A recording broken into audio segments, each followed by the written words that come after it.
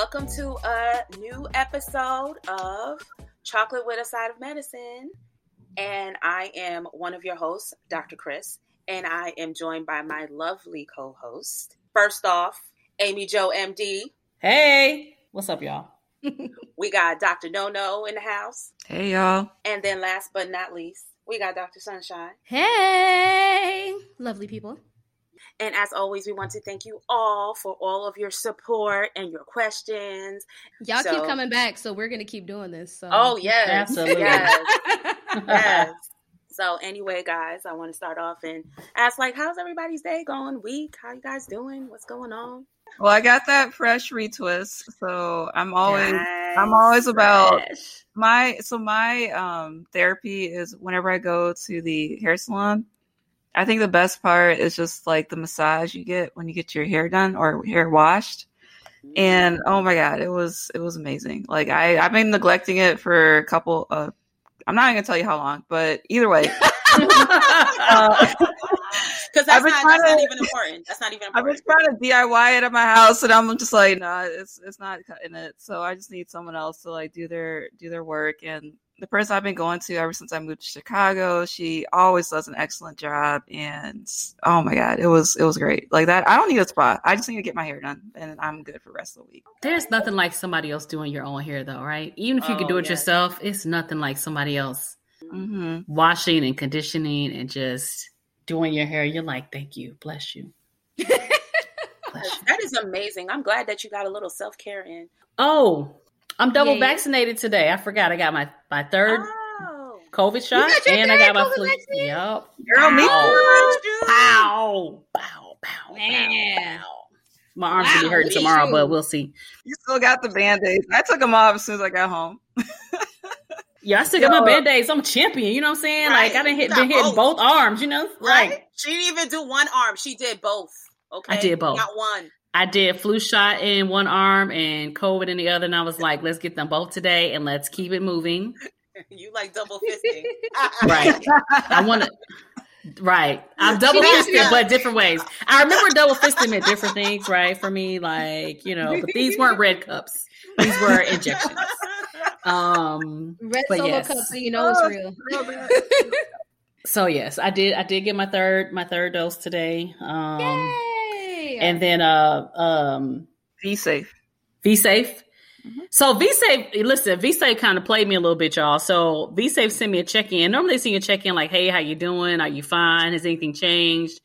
Are you pregnant? I think they're trying to catch, all those different cases so they can try it. So this time V-Safe was maybe a week ago, was hey, let's check in.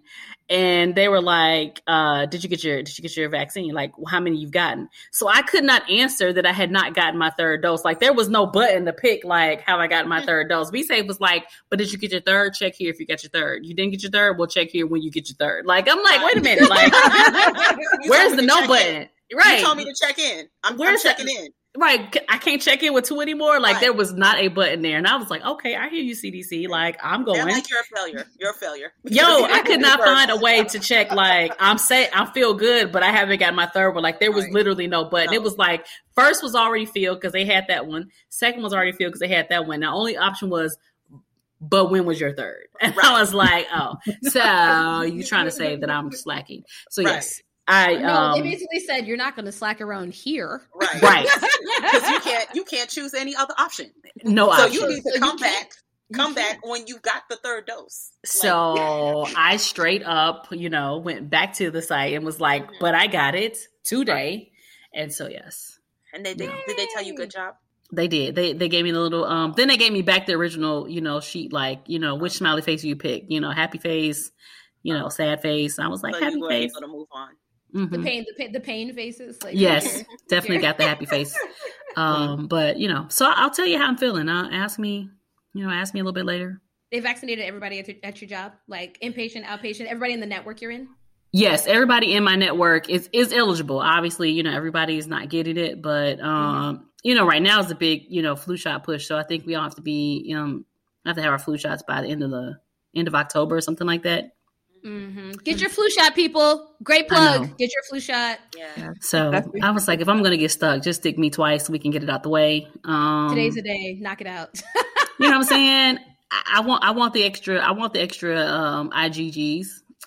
So let's get it. Social media is back up today. You could post it and put your little. I could post it, but let me tell y'all something. When social media goes down, we have a website, y'all.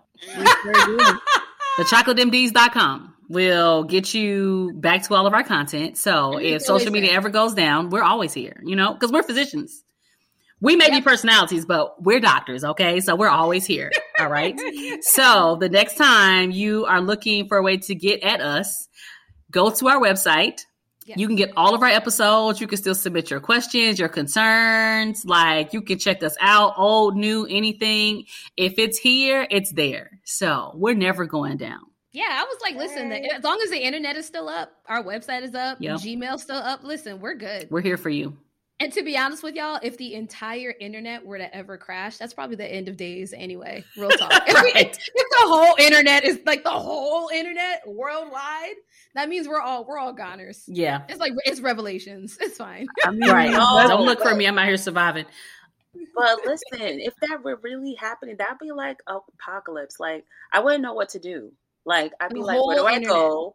Like, I wouldn't know how to get to where I go to every day. What am I going to do? Put it in the glove box like we all used to do. We used to print out MapQuest before we went anywhere.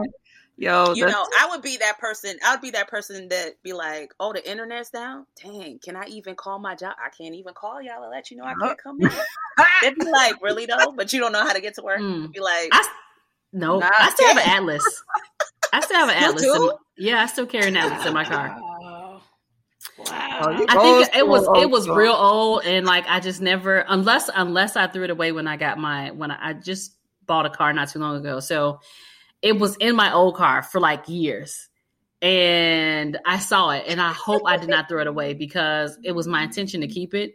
But I was under some pressure because people were shaming me for all my boxes that were still in my house, and I was trying to throw some stuff away. So I hope I did not, because I am not ashamed to keep an Atlas in my car. And if I did throw it away, I'm gonna go buy another one. But I mean, pardon my my ignorance, but I thought an Atlas was like, isn't it just like maps of like the world? And it's not like zoomed in maps that you no, you can get one for like each, you can get one for the highways, like it'll be maps really? Of like, yeah. Yo, when I think of an atlas, I feel like an atlas is like maps of like the world. If I was just like the whole continent of Africa, like the atlas, like you could go by state. Like let's say you were on like I don't know I-95, and you're like, man, where's this gonna take me? Like a book of atlases will show you like, okay, I'm traveling here. You can see all the exits. Like it was Google Maps before you had Google Maps, so it's Google Maps on paper.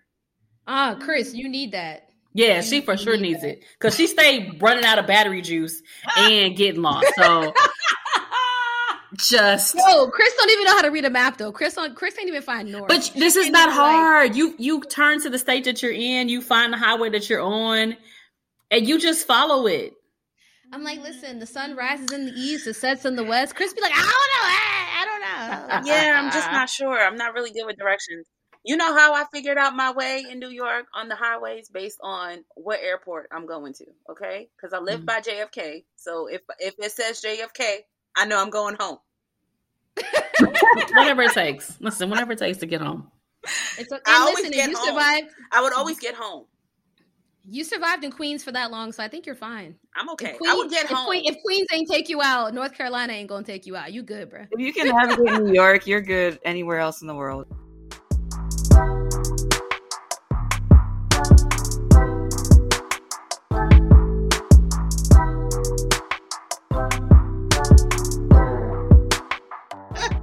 Let's get into some trending topics, y'all. All right. So the first thing on the agenda. So I've been following, I'm sure y'all know King James, and he recently came out onto, I believe it was ESPN. And people were asking about his vaccination status. And, he's been really kind of mute about it for the past couple of months. So people are like, is he vaccinated? Is he not? Like, why isn't he telling folks?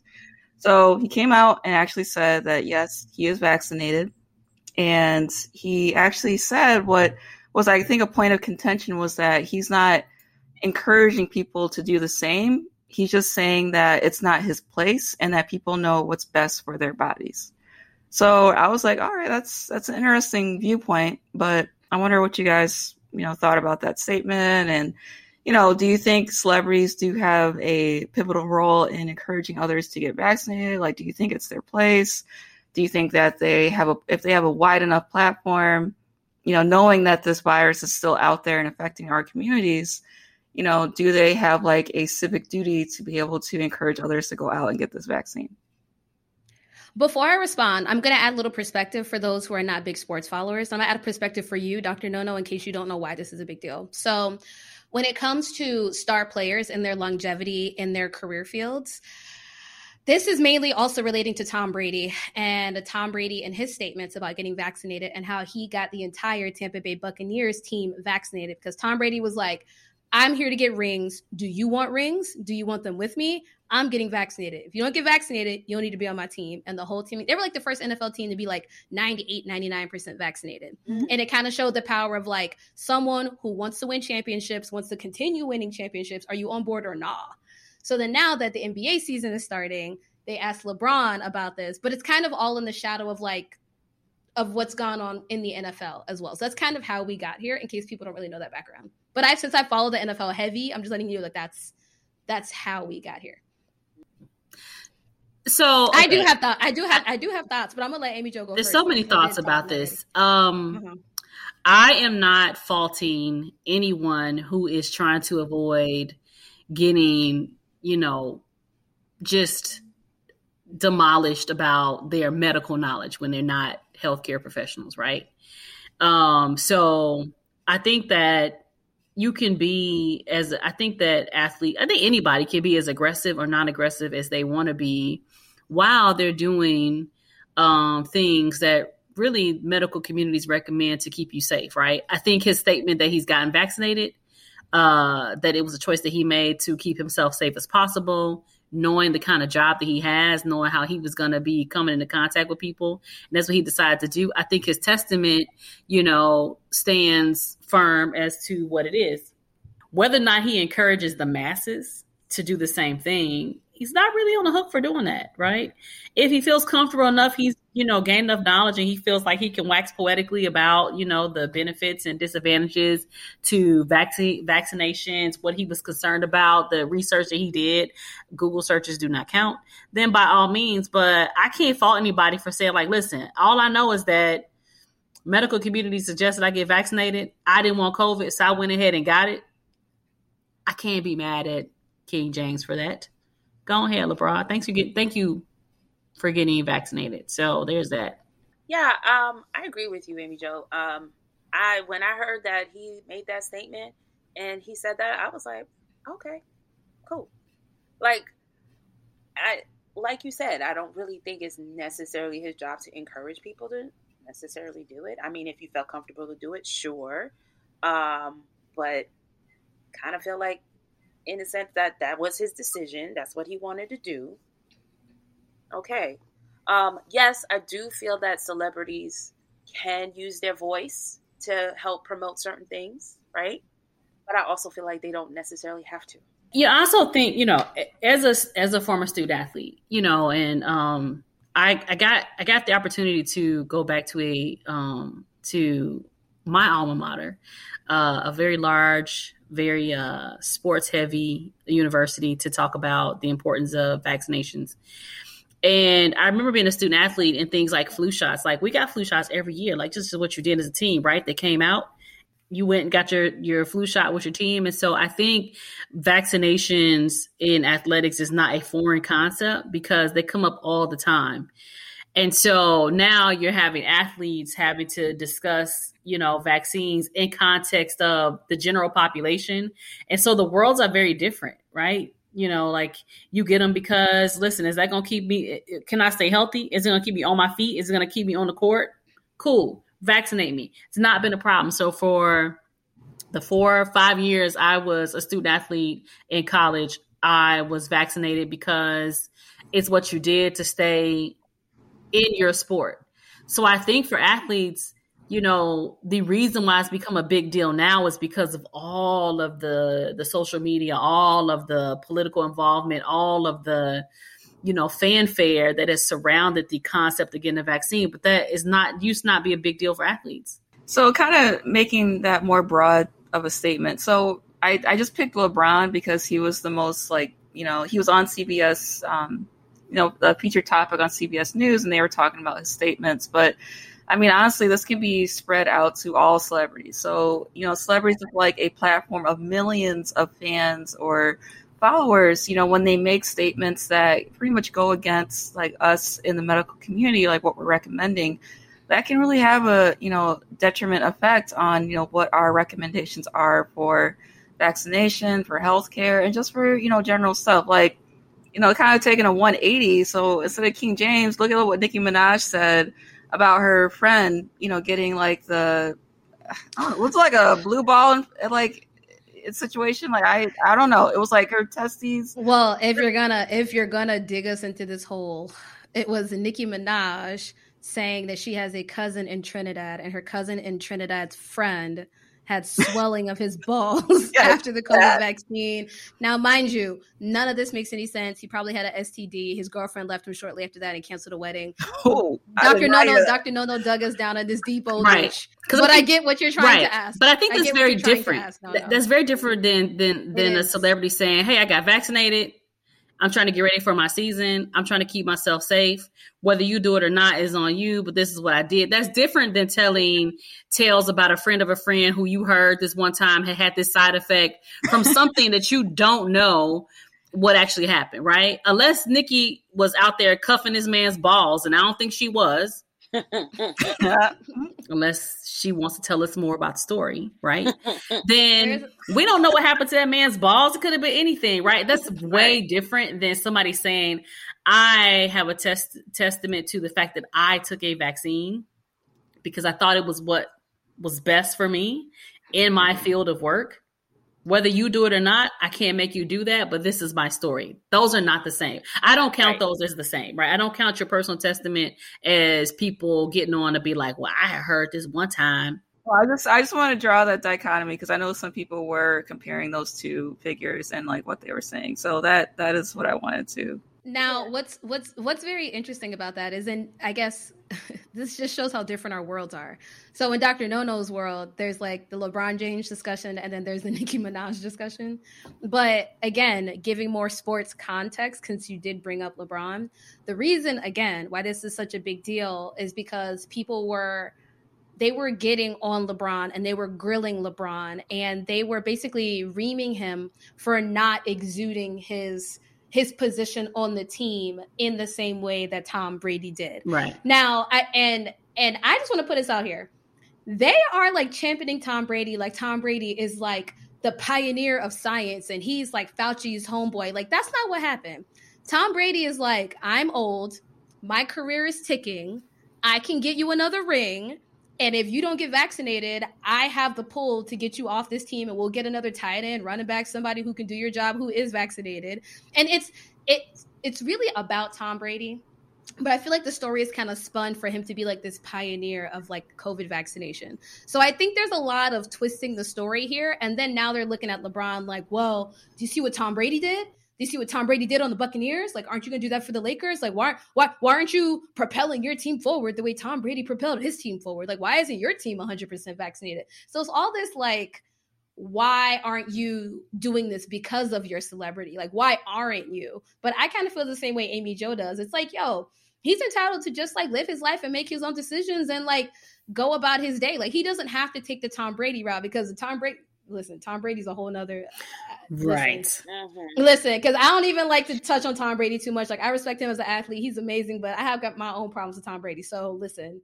But they're basically making that mold out to ream LeBron for not using his celebrity in that way. And I think that that's different from Nicki Minaj, because Nicki Minaj, that's a whole nother separate thing. Well, see, the thing is, it's not LeBron said that you shouldn't get vaccinated. He didn't say anything. He said, I did. He didn't tell you you should or you shouldn't. Like, he just said, I did. That's it. Right. And I'm just telling you that what I did. And I think everyone should make their own informed decision. Right. His testament that he got it is sometimes enough. Yeah. Right? Like, I think that's fine. When doctors, initially, when we were all on this big campaign for, getting people vaccinated, one of the things that we were doing was just simply posting that we had done it too. Hey, I got mine. period. Bet. So I think that's, you know, even as healthcare providers, some of us, that was the only thing we contributed. It was like, I am not finna be out here in these streets fighting with y'all about urban legends, myths, tales. You gonna get this good post, Band-Aid check, card check. Yep. I got mine. Go get yours. I agree. That's I agree. But LeBron's not a villain because he's not he's not propelling the whole Laker team to be vaccinated. Like, that doesn't make him less of a leader or the villain because he's not, you know, asking Carmelo, like, hey, yo, Carmelo, you coming? Hey, yo, Westbrook, you coming? Hey, yo, where's Davis? Wait, you here? Like nah. All this? And they always do that to LeBron, though. They always do that to LeBron. They do. But the whole thing is, too, like, even with some of my patients, like, they even just asking me if I got vaccinated and I just tell them that I did and my reasoning for it, regardless of the science behind it, that tells them, okay, well, my doctor did it. I guess I'll do it. Exactly. You know what I'm saying? Yep. Like, I didn't even have to go through the whole spiel and necessarily just the fact that I said I did it, that makes them feel comfortable to do it. Yeah. You know? And sometimes that's all it is. It's at the end of the day. And I tell everybody, do your research. I don't know what that means for people. That's all we ask. Like, I mean, whatever you do, and if you need to come to us with questions about what you research, because again, you know, she don't know what that means to people. No, I mean, I don't know what when people be like, I gotta go do my research. What they mean is they finna call a couple people and be like, hey, what you think? That ain't research, right? That ain't no double blind study. You know what I'm saying? Like, that's not research. And just say you scared. You know what I'm saying? Like, it's fine. Like, yo, listen, I'm scared. I wanna bounce this off a couple people to see. But they be like, I'm gonna go do my research. And in the back of my head, I'm like, what does that mean? You gonna ask? You're standing in front of a doctor, right? Right. They're telling you what it is. So if you're going to leave out of the clinic to go do some research on some vaccines. And when I'm like, okay, where are you going to read? And like, I don't know. I want to just check. And I sometimes ask, because I'm curious, like, what does that mean to people? Most of the time I get, well, you're not just going to go read the internet and, you know, kind of see. When we know, we have been very clear. Listen, we had this big bombshell that Facebook and Instagram been out here giving y'all false hope and false prophecies this whole time. Mm-hmm. And so when people are walking out like, yeah, I'm going to go check, I'm going to go do some research. What they mean is, I remember seeing a Facebook post. I remember seeing this Instagram post, something about a vaccine. I can't remember what it said. But I want to go read that real quick before I make a decision about getting the vaccine. And you're sitting in front of a whole physician that can provide you information about whatever questions that you have, but they will still walk out to us and they're going to go do some research. That tells me immediately that you... Right. So what are we doing? They're scared. They're scared and they haven't... They're just scared. And that's okay. Some people... I have some people that'll be like, listen here. I'm just nervous. And I'd be like, well, listen. Okay, I get it. I don't want you in here sweating bullets trying to get the vaccine because we're here, right? We're here. The vaccines are now in our clinic. So we can do nurse visits. You can do your next appointment. My job is to make sure that I'm keeping you safe. And if we don't get you this time, maybe you'll be open to it next time. So there's no pressure here. So you're not obligated to leave and have gotten the vaccine, right? And so there's no pressure when I'm talking to patients in the clinic. But I don't understand where they're going to do this research, because if research means a Google search, that can take you so many places, right? Listen, I've been searching for stuff that I'm looking for and done a Google search like, this is not right. Like, what am I reading? And if I didn't know, and not just about vaccines, right? I mean, we've all been there, right? Like, you know, but it's whether medical school, residency, you be like, I got to figure out what this is. You like trying to get the answer real quick. So you like Google search it and you're like, oh yeah, you're reading this article and you're like, wait a minute, this is some lies right here. Like, where did this article come from? It looks so official. Like, I was fooled for a second until I read this line. So I'm like, listen, they be putting bad information out here in these streets. But Nono's been trying to say something for a while. Bad. No, go ahead. So I feel like some of the people like who say they want to do their own research believe that doctors are a complicit party to the pharmaceutical companies. So saying that we get kickbacks for recommending whatever vaccines that they give out. Let me tell you, I have never seen a single cent from Pfizer, Moderna, or J&J. I am doing this because I care about y'all. I don't want you to get sick, and I don't want you to die from COVID, which I have been seeing since the beginning of this damn pandemic. So there's no doctor out there is collecting kickbacks from recommending these vaccines. This is through peer-reviewed research and also through multiple studies that have shown that these vaccines are safe. And that is the reason why we are recommending them to you, because we do not want to see any more people die from this virus when it is completely preventable with this vaccine. So that is my caveat with that. And but if I was getting kickbacks, y'all would know. Yo, I would tell it. Kickbacks, I would be balling. Instagram would be lit. Where y'all think this money come from? No. Okay. I'll be blinging every day. And they'll be like, dang, people gotta wear shades. Amy Jo would be like, do y'all want to hear about my new J's? Y'all want to hear about my J's? Right. Oh my God. These new J's are sponsored by Pfizer. Oh, and it will be in glitter too. You know what I'm saying? Moderna. Yo, let me get that new Maserati rolled up into my garage and that new house. Listen, everyone gonna know. Everybody, you know, I couldn't find these original mics from, you know, Game 1, but I called Moderna and they came through for me. Shout out, I be tagging them in my Instagram. Shout out to Moderna for making this happen. You know what I'm saying? These had to be a good 3,500 or something, but I appreciate you, Moderna. Good looking out. Right. Okay, everybody. That would not be a thing. I would let y'all know. But instead, it's just me and my regular coins, right? So when I spend them, they run out until, you know, I got to go back to work to replenish that. So, and the way my student loans are set up, that tells me I'm not getting any kickbacks because I got way too much student loan money still on the books to be getting kickbacks. And with that, I'm dying over here. Oh my God. Now like Allen Iverson. Kickbacks? Kickbacks? Kickbacks? We're talking about kickbacks? Kickbacks. Get out of here. Oh my God. All right. So the next topic I have. Not the research, but kickbacks. Stop it. You done started something now. Oh my God. I'm like crying over here. So I'm sorry. All right. So the next topic I have, so essentially it kind of like mirrors what our last episode was about fertility. So I actually found this really good New York Times article about the best places to have babies. So Grant, take this with a grain of salt. They use a bunch of metrics to like determine where would be the possible best place to have a baby. Granted, this is not, you know, based in any sort of like extensive research. This is just like what their metrics showed and what they posted. So I was just curious and a fun, you know, experiment to see kind of what states that they chose. So. Oh, states in the United States? I thought you meant other countries. No, definitely. So with that, U.S. is not even hitting the top.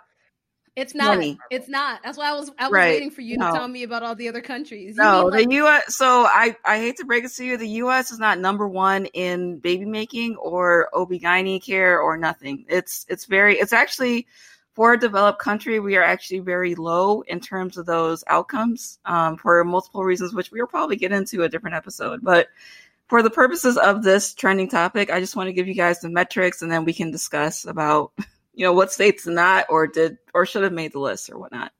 So in the first category, essentially medical costs, early childcare, healthcare premiums, and babysittings, those were all compared between the different states.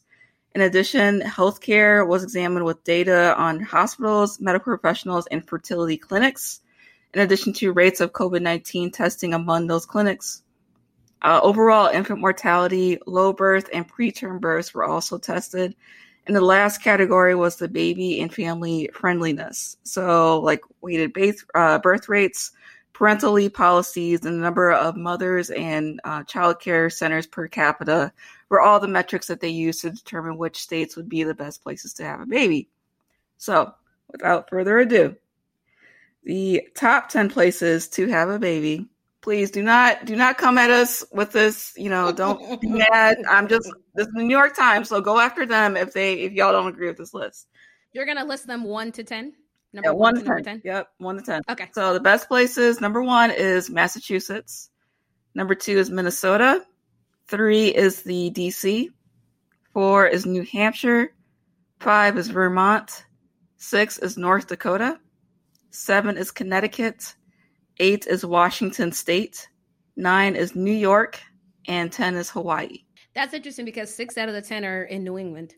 Exactly. And I think that makes sense because their but that's also system because is on point. Pristine. It is. All right, and then before I do that, let's do the worst places too. So the worst places, so the bottom 10 include so let me start from the top. So 42 is North Carolina. Sorry, Dr. Chris. 43 is Georgia. 44 is West Virginia. 45 is Oklahoma. 46 is Nevada. 47 is Arkansas. 48 is Louisiana. 49 is South Carolina. Sorry, Amy Jo. And 50 is Alabama. And 51 is Mississippi. I beat you, Amy Jo. So what do y'all think about that listing and your thoughts? This also goes, that list is actually eerily similar to the education status by state. Because when you think about the ranking of states based on education, reading level, things of that nature, it's actually eerily exactly similar. Because you had Mississippi at the very bottom, right? Yep. Yeah, they're also the very bottom. They're also 51 out of 51 in terms of education level. So this list very much so mirrors that, but that also comes with a lot of other social economic things that come with that. Mm-hmm. Because with lack of education, with lack of resources comes, it comes a lot of things, a lot. Exactly. I'm not from, nor do I live in either one of those states. I feel like both the state that I'm from and where I live didn't make the list for good or bad. I guess we just hanging out in the middle. Exactly. Like Cali, North Florida has been highlighted, but I guess I shouldn't speak too much as someone who is not from there, nor do I work there. But I could see that. So I kind of, going with that, I was not surprised to see a lot of the states from the South in the bottom 10, just because, with the recent news that we've been dealing with in terms of women's health and, I was not surprised to see those states in there. And then in terms of like health outcomes for, the South, the South is almost always in the bottom 10 of any list that we have seen projected out there, which I don't know, that could be a contribution to like what Dr. Sunshine said about education rates and whatnot. But I feel like this is more than coincidence to keep seeing that those states are listed in the bottom 10 for that. So. But I do have thoughts on that, but it's all of my thoughts coming from a public health perspective because we study this. Well, I just also think it's access to care, right? Like, and again, a lot of the blue states, they give more services, right? You have insurance to do certain things, right? So then it's easier to get all of these services, right? In other states where they don't really, that's not that much of importance, it's going to be harder, right, to get that. If you don't have that social economic status, you tend to have worse outcomes. I almost said worser, y'all. I'm sorry. That's not right. But I heard it. You heard it, right? I almost fully said it, but I have said it. But anyway, that's kind of, I think it's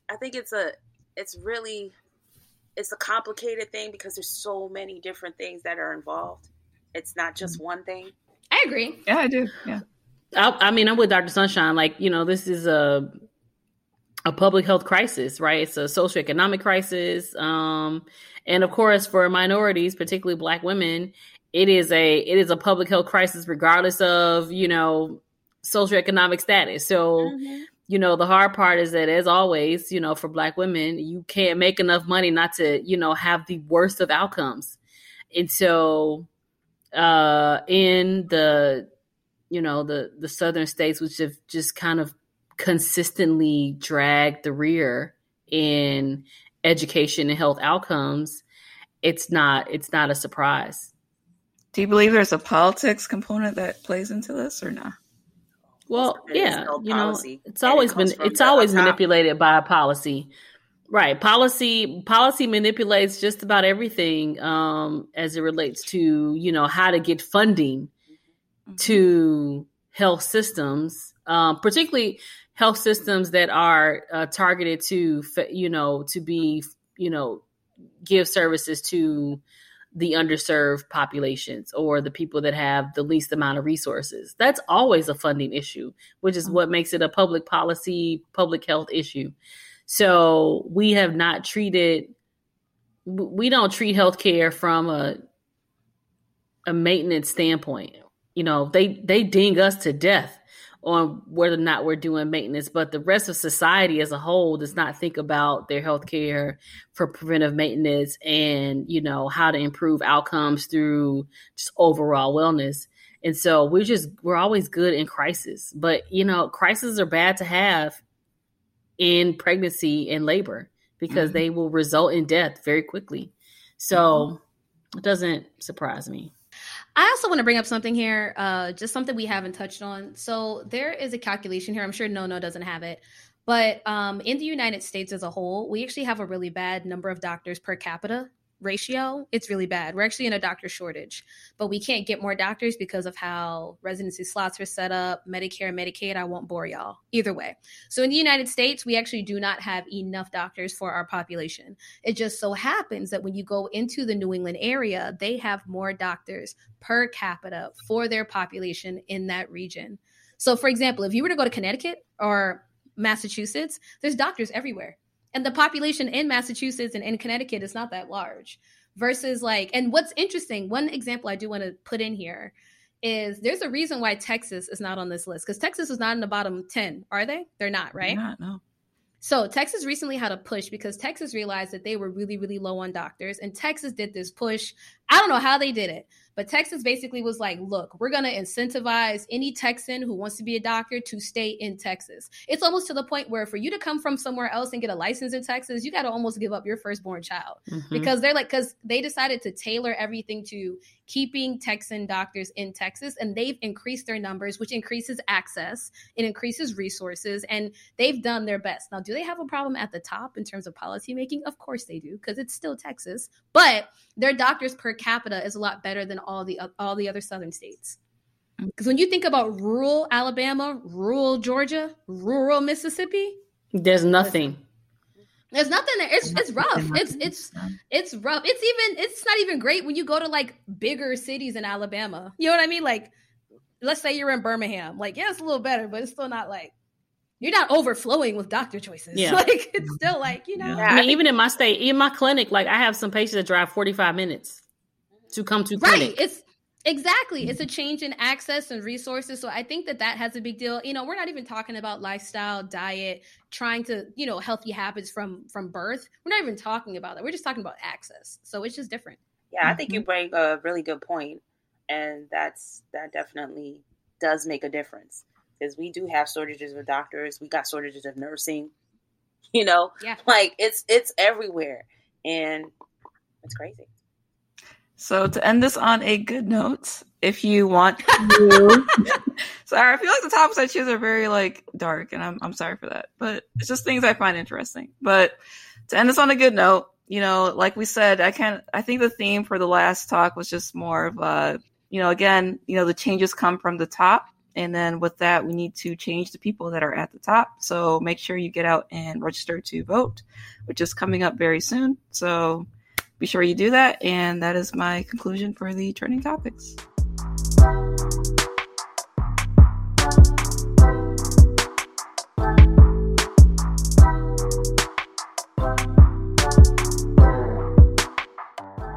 For the main topic for today, which I actually don't have too much to say about it. It might actually be pretty quick, but because I have co-hosts here, of course, we like to exchange our thoughts and do all that good stuff.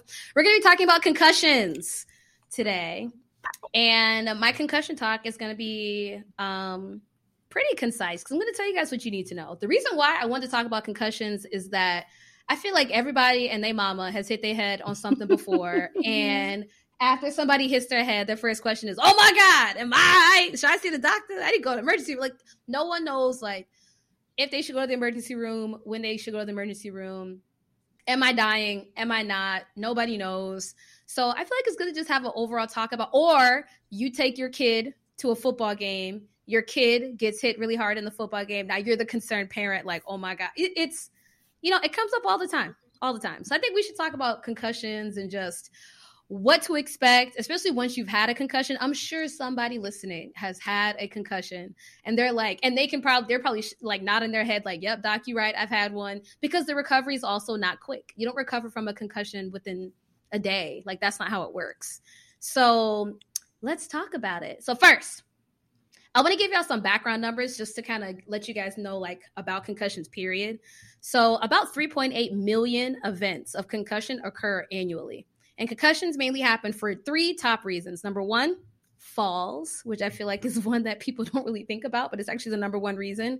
You trip, you fall, boom, hit your head. Old people trip, fall, hit their head. That's just number 1. Their heads. They always fall, hit their head. Anyone who's, even little kids kind of wobbly, fall, boom, hit the head.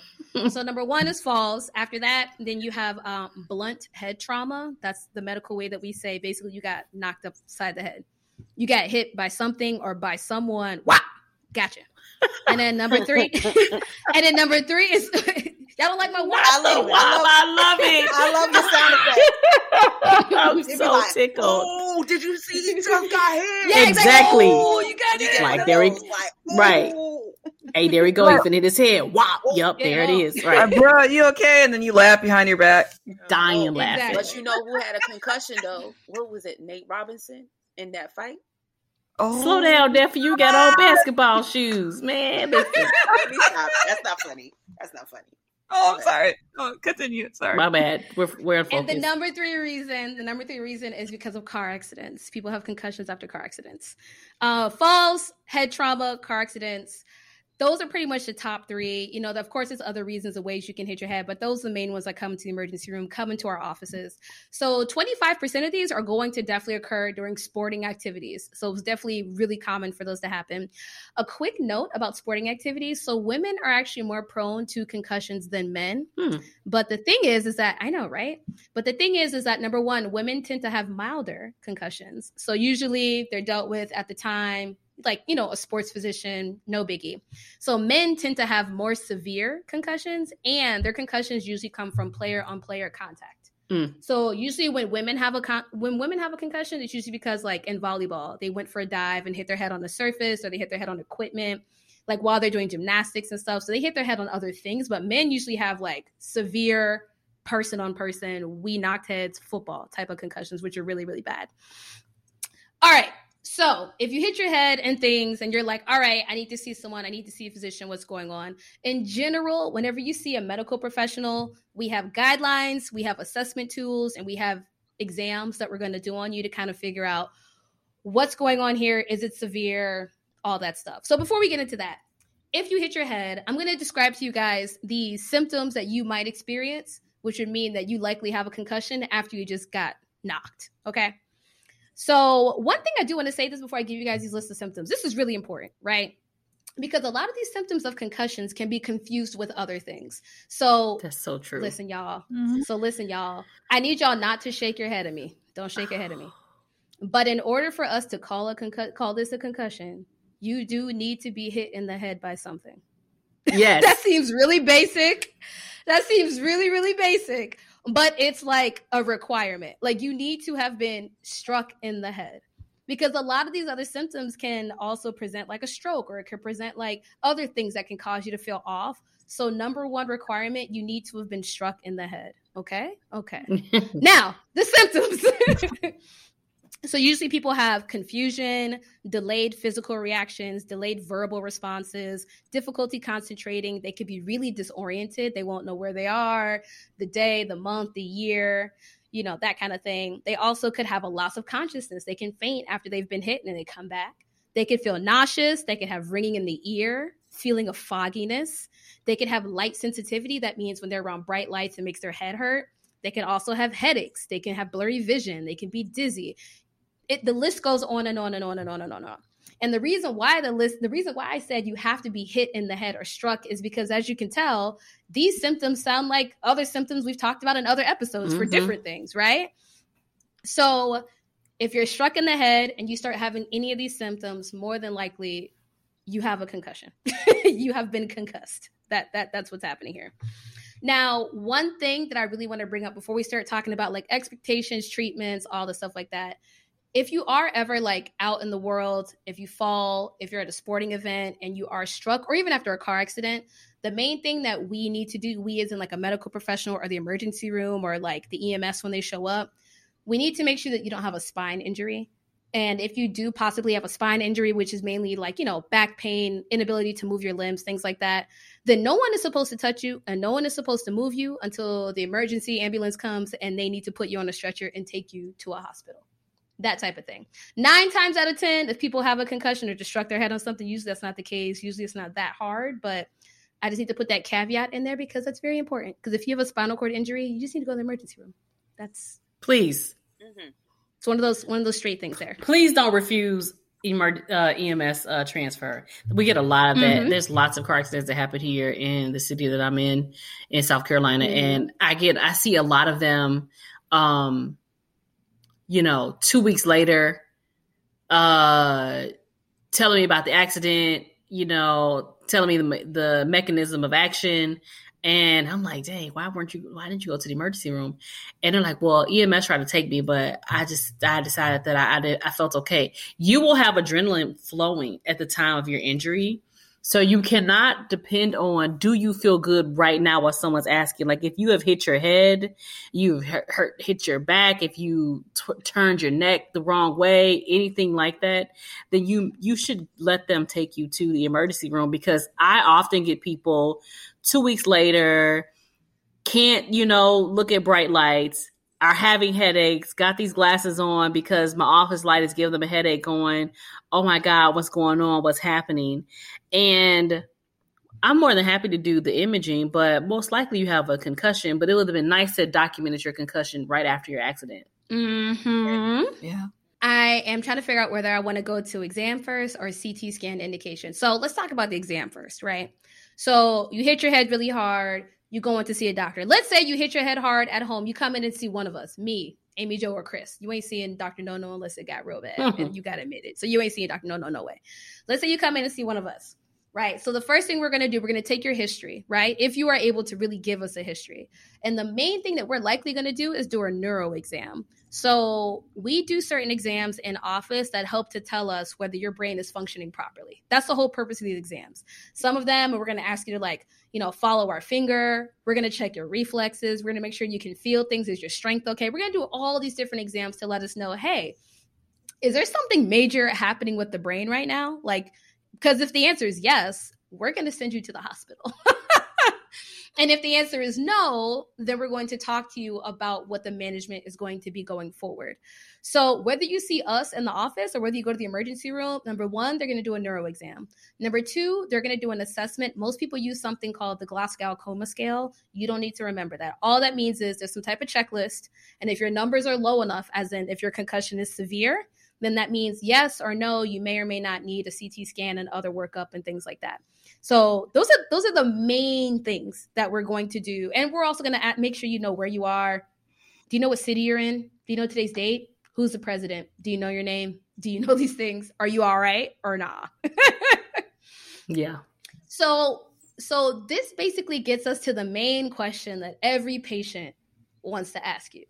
And it gets into the main question of why patients yell at people in the emergency room is because patients always feel like they need to get a CT scan of their head. They always feel like, hey, yo, doc, I went to the emergency room because I hit my head and they didn't even do a CT scan. They ain't even scan me. And then it's this whole thing yelling at the ER doctors about why didn't you CT scan me? Why didn't you do this? Why didn't you do that? I've had patients when I was in the emergency room, they're like, hey, so listen, man, you don't need a CT scan. You're good. You can go. And they're like, what do you mean? I just got here. I'm like, I know, but you're good, bro. Right. You can go. So there's actually, go ahead, Amy Jo. I think people, they feel accomplished. If you've taken a picture of something, they're like, okay, I got a good checkout. How many times do people come in the office hey, I just feel like something's wrong. I'm just here to get some imaging. Image what? What do you want me to image?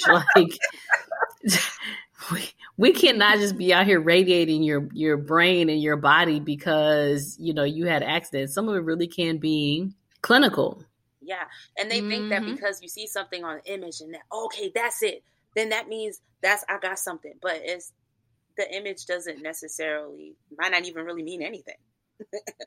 And some of y'all out there, irresponsible people, will do an image and they'll be like, oh, that's why. I'm like, no, man, that's old. You didn't have that for a minute. Right. Like, listen, right. I know we got this thing here, but the radiologist said that's been here for at least 10 years. So that's not it. I mean, I know it's there. We see it, but that's not why you're here today.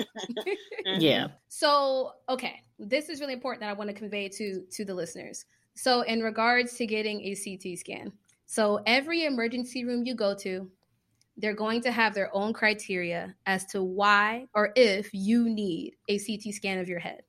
Now, I'm going to give you the most basic of criteria, which most people follow, and it's been updated over the last 2 to 3 years, and it changes like every year.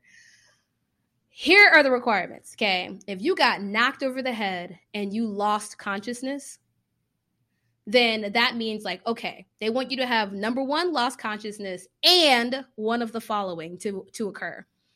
You have a headache, you have extreme vomiting, you're over the age of 60, you were on drugs or alcohol at the time, you had a seizure, or you have some signs of a coma or some type of like neurological dysfunction. By neurological dysfunction, I mean, when we did your exam in the office, we found something, as in like your eyes aren't working correctly, you lost weakness in your arm, you have, like something that we noticed on the neuro exam. If you don't have that weakness on neuro exam or any signs of skull fracture or any of the other stuff I mentioned, you're likely not going to get a CT scan. You're not, because they want you to have loss of consciousness and one of the following. Mm-hmm. So for the most part, if this happened to you, you got hit in the head, lost consciousness, and you're over 60, yeah, you're getting a CT scan. They're going to scan you, bro. Like you're older. You're older, you'll get it. But like if you're young, healthy, hit your head and you didn't lose consciousness, then fine. The other criteria, which they will consider it, is if you have post-traumatic amnesia. Basically, that means that you got hit in the head really hard and now you can't remember anything. Memory is really fuzzy. They want you to have that plus one of the things I've already listed. So it's not like you can't just have one of these things. And the reason why it's like this, to be honest with y'all, I keep it real with y'all. I keep it jiggy. They're really making this criteria the way that it is because they want for one of these things to be a sign that we observe as a doctor, and then one of them to be what you were telling us. Because anybody can walk into an emergency room and be like, oh, I can't remember nothing. Like, oh, I can't remember. I don't know. I don't remember anything. But then you have to meet one of these other criteria of something that we see on a test or something that we witness in the office in order for you to get the CT scan. Point is, not everybody gets the CT scan. So everybody who bumps their head and y'all go to the ER and y'all mad that y'all got charges, ER visit, like, they're like, you know how much they charged me to go to the ER? And they ain't even do a CT scan. They ain't even do nothing. Like, guys, it doesn't work like that.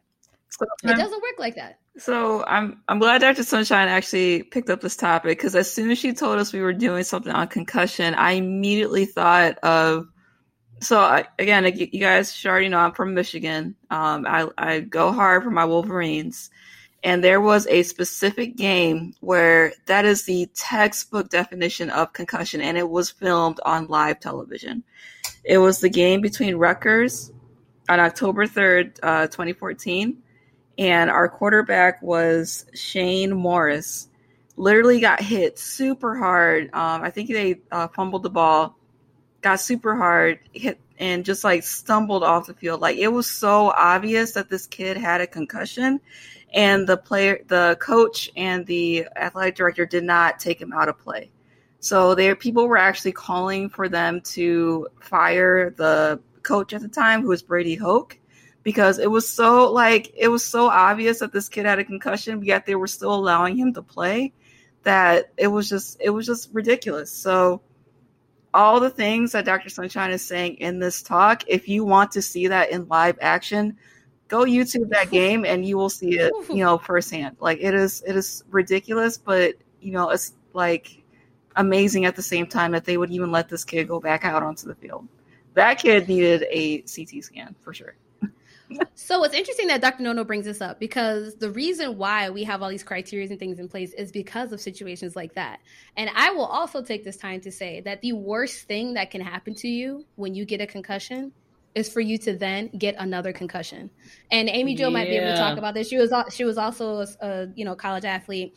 But if you are actively recovering from a concussion, which means that you have inflammation and everything going on in your brain, if you suffer another hit on top of that current concussion, that has like horrible implications for you long term in terms of your brain health. Like it's drastic. It's drastic.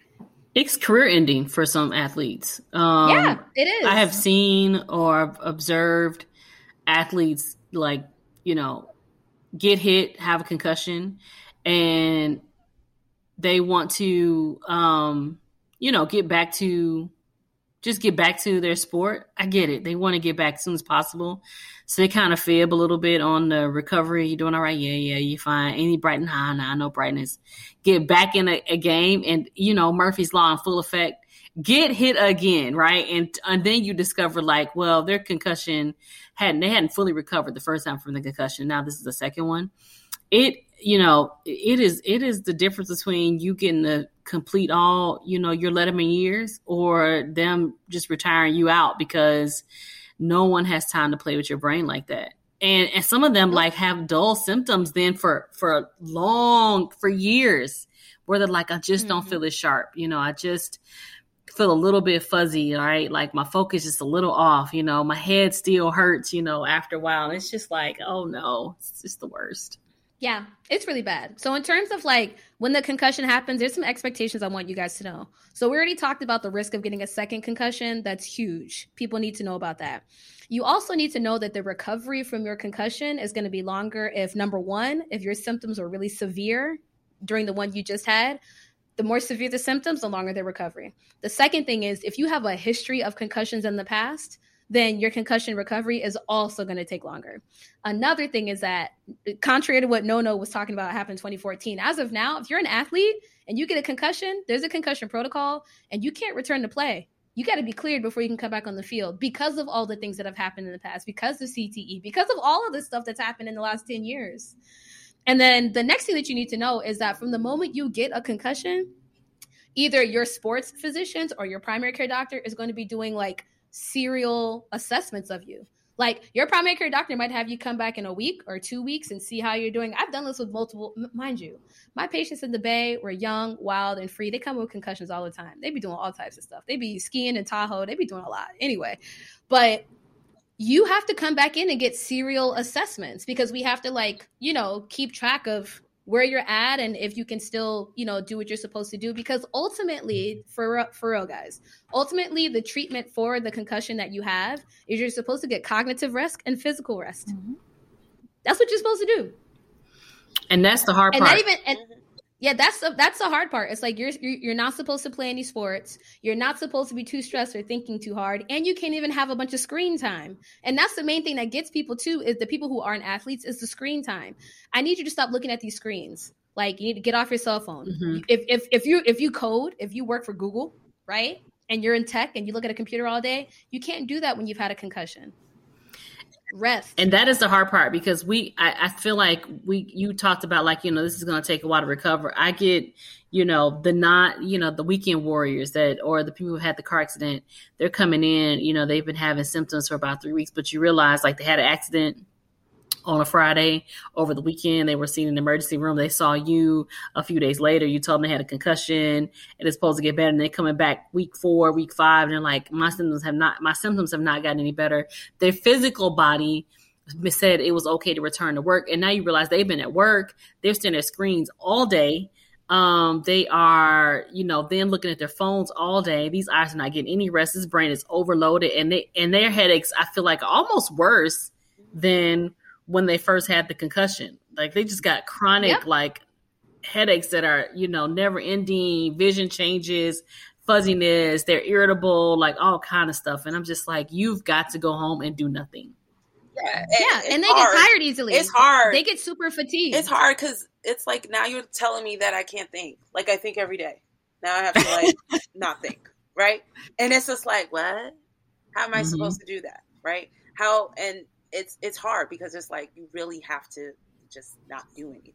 And if you're not used to that, it's like, I mean, going back to like the beginning of this talk where we, talk about like the apocalypse happened and the, internet shut down, that'd probably be the only time we would ever say like, oh, well, I guess we can't go on to Facebook or Instagram or Twitter or whatever. But I mean, it's just so ingrained. It's a part of our everyday lives that it's really hard to just, put your phone down and just not do anything, so it's asking a lot, but again, this is preventing long-term injury and complications later on down the line by asking you to take a rest after you've had a concussion, because we're talking about your brain here, and we want it to heal and get back to 100%. And it can't do that if you're constantly on, social media or checking your email or on the internet, or just like, having that constant relay of information to you when at that time you should be getting some rest. So I'm gonna be real with y'all, keeping it jiggy. I'm not the super strict doctor, but I'm also not the super lenient doctor when it comes to like notes for work and stuff. But if I see you and I evaluate you and you have a concussion, I have written beautiful notes for patients for them to take to their jobs, and then to the point where they can get paid time off. And I'm just like, listen, because here's the thing, especially if you have let's say you have a patient, a young working professional like us, ambitious, young Black woman, right? Has a car accident, she has a concussion, right? She's probably going to say, Doc, I know I have this concussion, but I have a big PowerPoint presentation in front of a lot of people on Monday. Like, a lot of people are resting on me and I need to get this done. And then it becomes like this toggling of like, or I even had a patient who was trying to go against my advice. And I'm like, listen, you really need to, like, because we can't tell patients what to do. We can advise you, but I'm not your, I can't control you. But like, and they'll tell you, they're like, Doc, I tried to give a PowerPoint presentation, but they have trouble with word fighting, right? Yeah. When you're trying to do a presentation, you can't think of a word. It's like, or you think of the word, but your mouth won't say it. It's just hard. Like, your brain's not running on all cylinders. So you can't do these presentations. You can't look at these screens. You can't do it because you're stressing your brain out. You just got to relax. And I get it. People have a lot riding on other people, and I just got to write that note for work and you'll get the paid time off, but someone else has got to step up to the plate. And I've had this conversation multiple times. And I feel like people who work in different industries have different stressors, but long story short, everybody has to take a step back. You got to take a break from work. You got to take a break from the screens. And on top of that, you have to reintroduce things slowly. And that's the main problem. To be real, that's the problem with millennials and Gen Z. They are not patient at all. I'm like, listen, you got to take this slow, and you introduce things slowly, and you have to master something before you go to the next thing. You can't just go from laying on the couch for one day and be like, oh yeah, I'm gonna jump into this. I got this like PowerPoint presentation on Monday, bitch. Like, no, that's not how this goes. You're going to crash and burn. It's not. And on top of that, I have to set hardcore expectations for them, because I'm like, listen, let's talk about post-concussion syndrome. Let's just talk about it. It's split into 3 categories. 1/3 of people can recover quickly. And by quickly, I mean 72 hours to 2 weeks. That's considered quick recovery from a concussion, okay? So 1/3 of people, within 2 weeks, they'll be good. The other 1/3 of people, it's going to take up to 3 months. And then if you have severe symptoms, if you've had concussions before, it can take 6 months or longer for you to really be back to your baseline. So let's not be out here telling people that, like, well, us, I guess that's for us, the doctors. Most people are not going to recover from a concussion in like a day. It just doesn't work like that. Like, you're going to need at least 2 weeks for you to be on it. And that's if you're even in that 1/3 that recovers quickly. Right. So let's keep it all in perspective. You get no pushback from me, because I have seen concussions go wrong where people have felt like they've got to go back to work, right? Like they called their boss, they told their bosses what happened, and their boss said, well, you can take, sick leave, but they don't have 2 weeks of sick leave left. And so like, well, I had to go back to work. It almost never fails. I'm going to see those people back a little bit later, and they're going to have all these weird chronic symptoms where they just never recovered. And I feel like the people who do not take the time to recover still end up losing the time on the back end, because you just get so sick that you have no choice but to just not work. Because you can't work because your head is pounding all the time, and it just, staring at things all day makes your vision funny. And so it's interesting, because concussions are tricky because their bodies can work, right?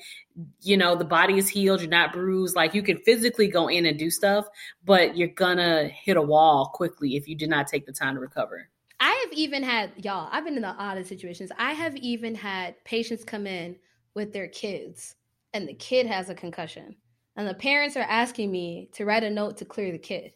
And I'm like, that's not going to happen. This kid has a concussion. And then they'll be like, but doc, you know, he's 17. He has a game on Saturday. The recruiters are going to be there. Big colleges are going to be there. How's he going to go to Oregon? How's he going to go to USC? How's he going? And it's all this like, and you know, and that's like one of those situations where you're looking at the parent and you're like, number one, you're not going to bully me into doing anything. I'm the doctor. Let's be real here. Like, it's just not going to happen.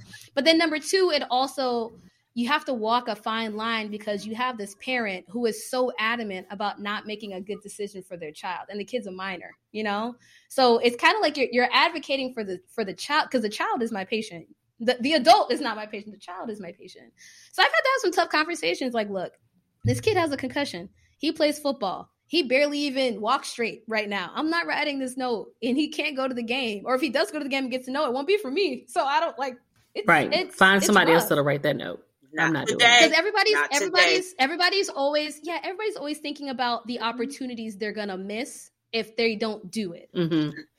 You know, the opportunities will represent themselves, but the issue is that you need to think about long term. That is something that we are not very good at as just people in general. But, you know, if your kid does not make it to this game now, that opportunity will represent itself. But if you force him to play in a game where he is not mentally and physically ready, that, you know, increase the risk for further injury, and then he won't perform he or she won't perform at the next opportunity that presents itself. So, you know, that's what we need to be as, parents and patients, we need to be focusing on, because, you know, we want to perform at 100%. And if you're not going to give them the opportunity to rest and have that, opportunity to do so, then there's going to be a lot of issues further on down the line. So, yeah.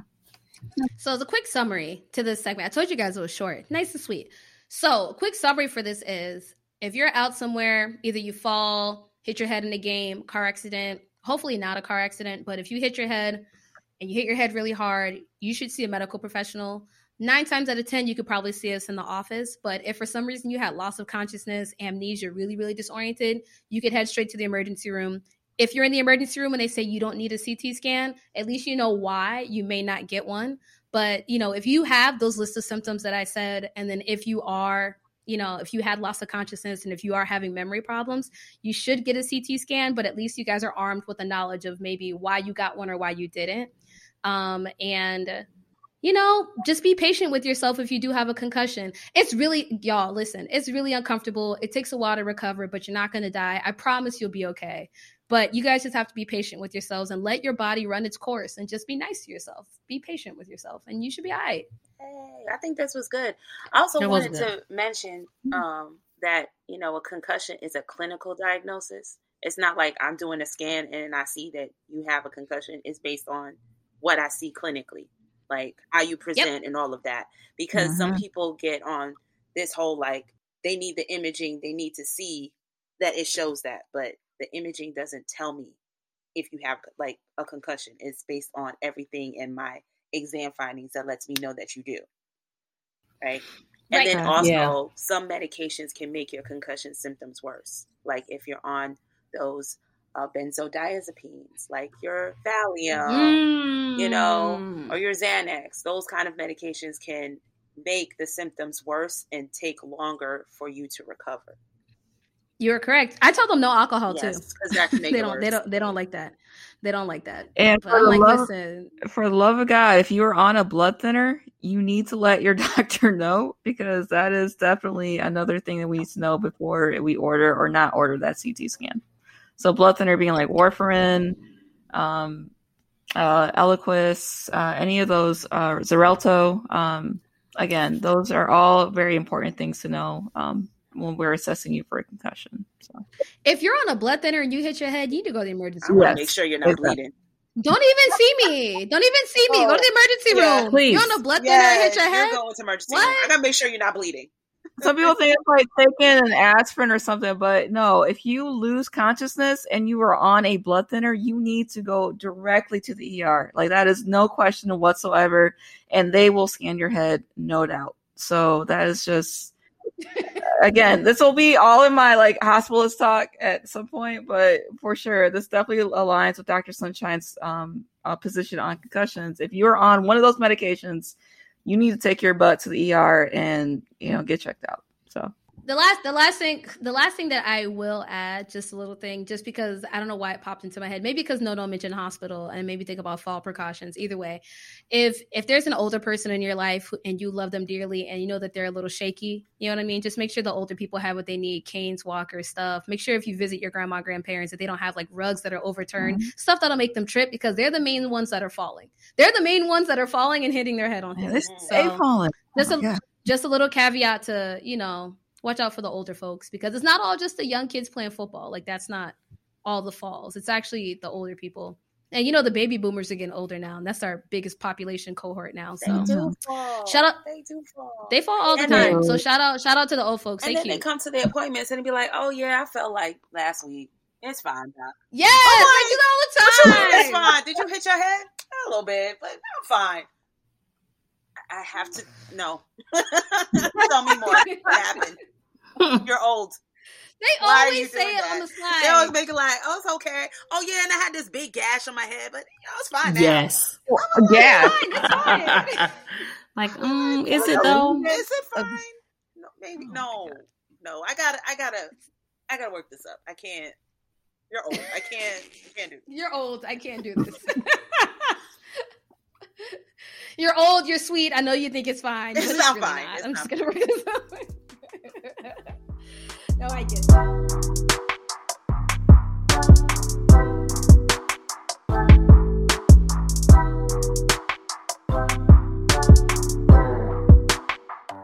All right. Questions. All right. So I got my first question. Okay. So, good day, MDs.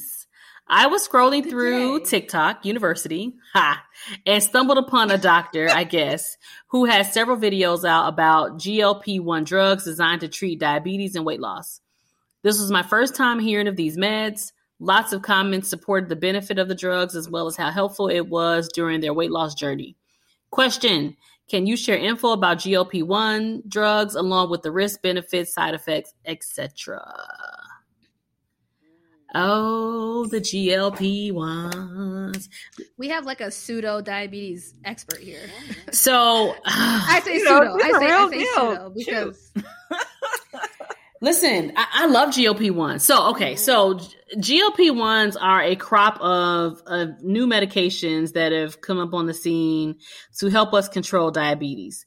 That's what they were initially for. Recently, they also, because they've had so much weight loss success, they've been rebranded for weight loss.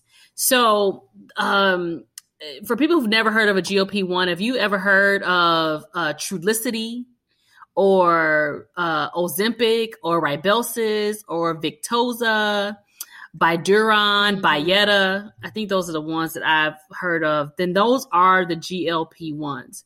So we like them because they are not insulin, but they are really good at lowering your blood sugars because they mimic another hormone that is actually called glucagon. So it's kind of like we call it glucagon-like peptide. And so it essentially mimics a process that is designed to make you use your insulin to bring your blood sugars down more without giving you medicines that are going to grossly increase, synthetic insulin like we do when we give you hormones, or medicines that are only designed to just make your pancreas pump out a bunch of insulin. We like these medicines because some of them are also known to be cardioprotective. So they've been good protection for the heart. They also had an impact on the brains that you were less hungry. And that you felt full quicker, right? So people get like decreased appetite sensation, like this decreased need to like graze, which a lot of people who are diabetic or people who are dealing with weight issues have. It was good to protect the heart. And it used a way to improve blood sugars that wasn't the same as dumping a bunch of insulin in your system. I use Ozempic in my office all the time, and it has been very successful. Some of the catches is that most of them are injectables, with the exception of Rybelsus, which is an oral medication, which every insurance company does not cover. Most of them are injectables, but they come in the injectable pen. So I think when people hear injectables, they think, oh, the doctor where you see them like snapping the syringe, squirting the little liquid out before they inject you. The pens do not look like that. They literally look like a writing pen almost, except when you take the cap off. There's a tiny little needle. So you get to dial it up to whatever dosage that you want, and you administer it. It's relatively easy. So if I can get people to get over that it's an injectable, then it's fine. Most of these are once a week injectables, but I think there is one in there where you have to inject it every day. We try to avoid that because I think that's Victoza. Yeah, I think Victoza is Trulicity is once a week for sure. Ozempic is once a week. Victoza is daily, and then the Rybelsus is the oral medication that you take every day.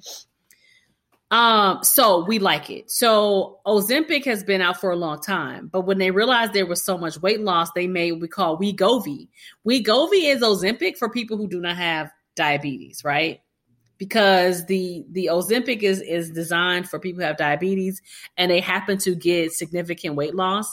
The Wegovy is a higher dosage of Ozempic that is specifically designed for people who need to lose weight. The benefits is they're new. They are all the protections that I give you, and they're very successful.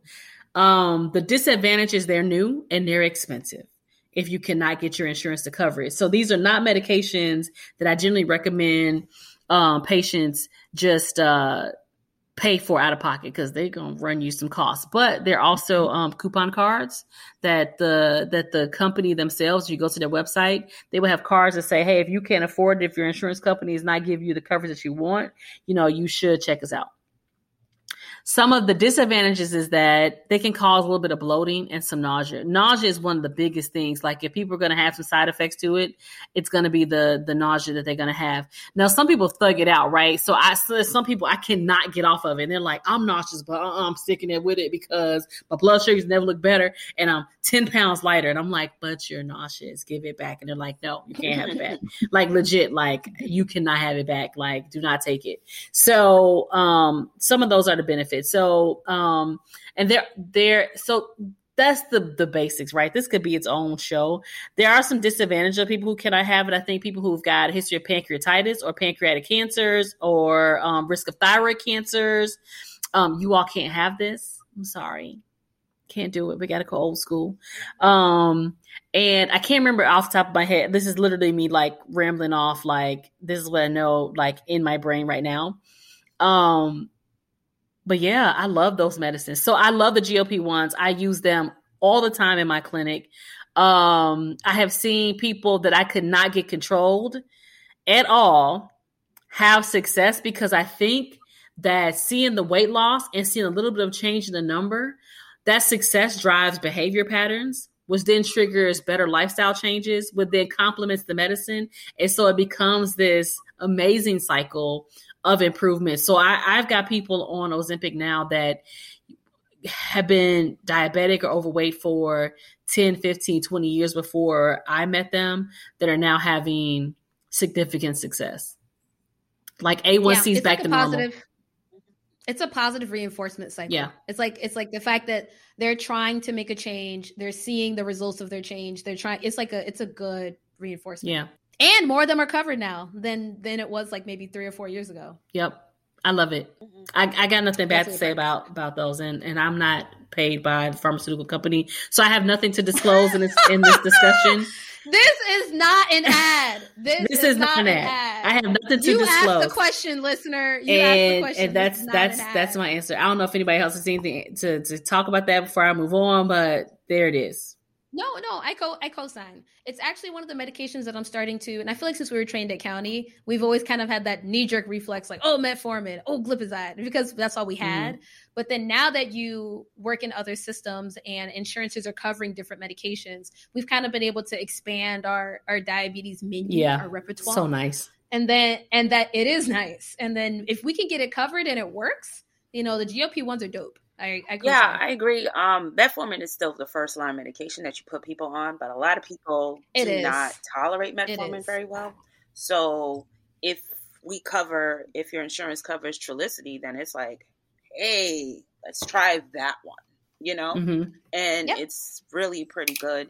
And the cardiovascular benefit is really good. And it's funny, I literally had a talk with my PharmD the other day about the cardiovascular benefit.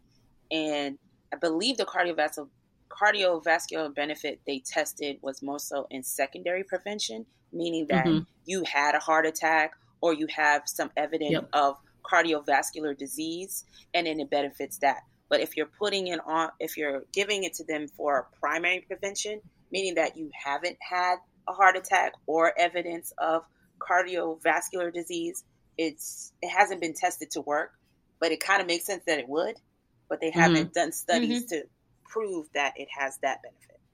Okay, so let me see. I got 2 questions here that are like time sensitive, so I'm gonna try to answer these quickly. I'm a woman in my mid-30s, and I'm experiencing hair thinning over the last 3 to 6 months. Can you ladies let me know of any possibilities I should be aware of? I have a doctor's appointment coming up in 2 months. Oh my gosh, hair thinning can come from so many different things. But just off the top of my head, I'll just randomly rant them off because we're short on time. So if you've had any changes in any of the hormones that you might be taking, any birth control changes, things like that, that can cause it. If you have any changes in your thyroid hormone, you should definitely get that checked. Have your doctor run that test, see if your thyroid hormone levels are off. Any changes in stress, that can also cause changes in hair and hair loss and things. What else? Let me think. Stress, birth control, hormones, thyroid, medications. Check your medication, see if there's any combination of that. You know, in this pandemic experience, y'all are trying out all kind of supplements and mixtures, and so I tell people, like, you know, take, you know, your supplements are also the drugs that you're not considering, right? Because in people's minds, I take these medications, but then there's your supplements. Those are not drugs; they don't count. They do count. So you got to see, like, are you taking something that also may be causing it? I mean, it's such a wide, varied thing that I think you're doing good to go ahead and roll up with the dermatologist to allow them to kind of walk through your personalized history to see if they can find a cause. Also, I would also say, like, are you putting chemicals in your hair? You know, like, that depends. Do you know, sometimes if you color your hair, that can cause damage to your hair, thinning of the hair, you know. There's other things as well. You want to do one more? Sure. I feel like every other month my heart skips a beat. It's uncomfortable for about 2 seconds and then it goes away. Is this concerning? Thanks. That's the question. That is the question. Viewer, no details, no nothing. That's all we got. So kind of, you should feel at home. This happens all the time in clinic. I know. So I mean, you know, things that we're looking for is when your heart skips a beat. Like, do you kind of feel short of breath? Are you having any chest discomfort? Do you feel she said lightheaded? He or she said they were uncomfortable. Okay, so with that, then I would do like a basic workup. So we get an EKG to kind of see what your heart, like, electrical rhythm is doing. So if it skips a beat, we need to make sure it's not like a beginning sign of like heart block, which can be picked up on an EKG. We would do some basic labs to see if there's some endocrine focus that could be causing your heart to skip a beat. And then from there, you know, if you're in the outpatient setting, they may consider referring you to do like what we call an outpatient Holter monitor study to actually record your heart rhythm over the course of a couple weeks to see if we can pick up this heartbeat on the monitor and to see if we need to tailor your treatment around that. So that's kind of where I would start with that. Hey, Dr. Dono, I love it. Mm-hmm. I would be like, I need more information before I even do any of that. I need to know more. Like, what are you doing when it's happening? Are you drinking coffee? Are you stressed? Like, what's happening? Are you doing drugs? What is going on? I need more information. If it's happening every other month, is it there is a certain time? How consistent it is? How long does it last? I need more information. For me, the fact that you are having some discomfort when you're feeling these symptoms is going to, even though I want more information, it's going to still end in you need a Holter monitor and we need some basic labs. Mm-hmm. So that's most likely going to be the issue. So if you really are having a discomfort and it's happening more often, then you should absolutely see your primary care doctor to let them, you know, get your labs, put a referral in for you to see cardiology, and go from there. The only other thing that we haven't mentioned is also with the lab work, they should probably see if you are, if you're anemic, if you have low blood levels. Because in theory, whenever anybody comes in with this, I'm like, either it's your heart, it's something you're exposing yourself to, you're anemic, or your thyroid's out of whack. It's usually one of those 4 things all the time. And our job is to make sure it's not your heart. And if we do the Holter monitor, EKG, everything looks cool, then that means, all right, well, what are you doing? Are you doing drugs? Right. Are you stressed? Because at the end of the day. Are you anemic? Like, are you anemic? Which hits really close home to me, because if your blood levels get too low, your heart does weird things. Listen. And she knows. It does funky things. Or is your thyroid just a little off? Do you have like runs of palpitations? Like, what's causing it? So yeah, it's a whole investigation. But Chris is right. We need more info. But No gave you the rock. No gave you the rock star workout. Right. That is what that's exactly it. But definitely, you need to follow up on that. I definitely would, because we're going to investigate, and investigating meaning we're going to ask more questions and probably run some tests. Agreed.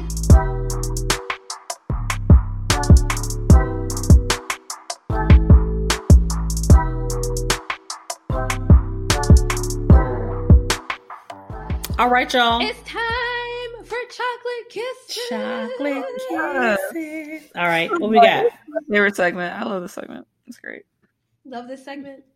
Would you like to go first? No, someone else go first. Oh wow! But you just said you loved it. Fine. No. It's cool. I need time to think of my chocolate kiss. So go ahead. Listen, I will give chocolate kisses. So my chocolate kisses will go to 2 things. Number 1, it will go to Long Beach, because I just moved here, and Long Beach has been very nice to me thus far. I love it here. It's diverse. It's dope. It's warm. It's beautiful. Shout out to Long Beach. And my other chocolate kiss will go to my fiance, because I got engaged since last episode. I have a whole fiance. A whole one out here. A whole fiance. I wish y'all could see this rock that she has planted on her finger, because oh my God. The rock on the finger. So, I mean, I feel like that's worthy of a chocolate kiss. So absolutely. Those are my chocolate kisses. Yay. I feel like our kisses will be like... I know. Why we got to come behind those kisses, right? Like, y'all wanted me to go first. That's y'all. Okay, fine. I'll go. So my chocolate kiss goes to my loctician, who has been absolutely there for me in these past 10 years. I've been in Chicago. You always set me right, and I love you for that. So chocolate goes out to you. I wish your lighting was better in your room, so I could actually see this bomb job that you did. Girl, I know you don't never have lights on. My cuticles are pulled all the way up. It is tight. I am good for my photo session tomorrow, so we're good. Let's see what else.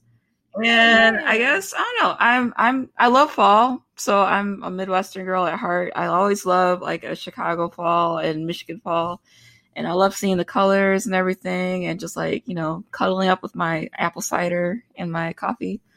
So I'm glad that the season is here, and that people are kind of falling into the holiday season, and I can be with my family. I do have now Christmas off this year, so I'm happy to be able to spend that time with them. So yeah. My chocolate kiss goes to all of our listeners. We love you all. I love you guys. Aww. Thank you for listening to us. And I thought I was going to go last, because I was going to make a dramatic effect, because I was going to go last, but that's okay.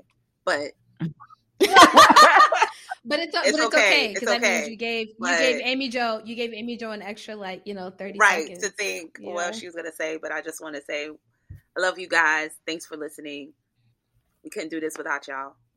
All right, my chocolate kiss goes to Mark, who y'all don't know, who helped design our website. But because of him, we had bragging rights that when the world went down, we still had a functioning website that was designed by Mark. So chocolate kisses to Mark, our IT guy who designed our website. So shout out to him, because we were like, yo, we're not down. Come see us. So chocolate kisses to you, Mark. There you go.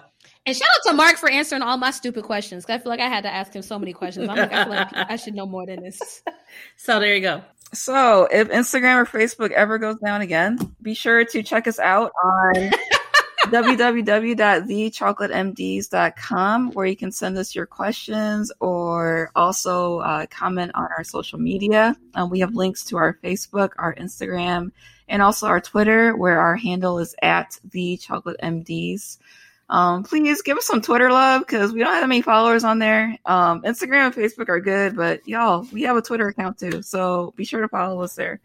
And yeah, check us out for updates on our upcoming episodes. And that's about it.